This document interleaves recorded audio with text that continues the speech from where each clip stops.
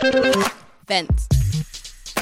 This is Vent Weekly, a collaboration between Vice and the London Borough of Brent. No, not just the relationship. And then every single area. Now and then. You're right. Let's get it cracking.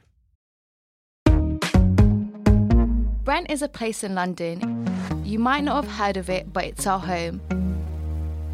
Even though we're all from one part of London, we believe that young people across the world have more in common today than ever before. That's why we've teamed up with Vice to get our stories out to you. What's actually your opinion of decriminalised drugs? Like, what do you think about it? The results of that investigation were completely crazy. It's almost like kind of undercover. Have you watched this new season of Top Boy? No, I was going to bring that up too. On each episode of Vent Weekly, our hosts talk to journalists that are reporting stories we care about.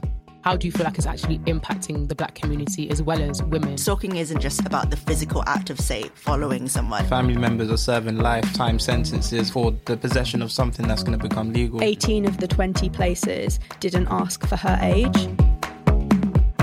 Vent Weekly. Vent Weekly is coming soon. Subscribe now.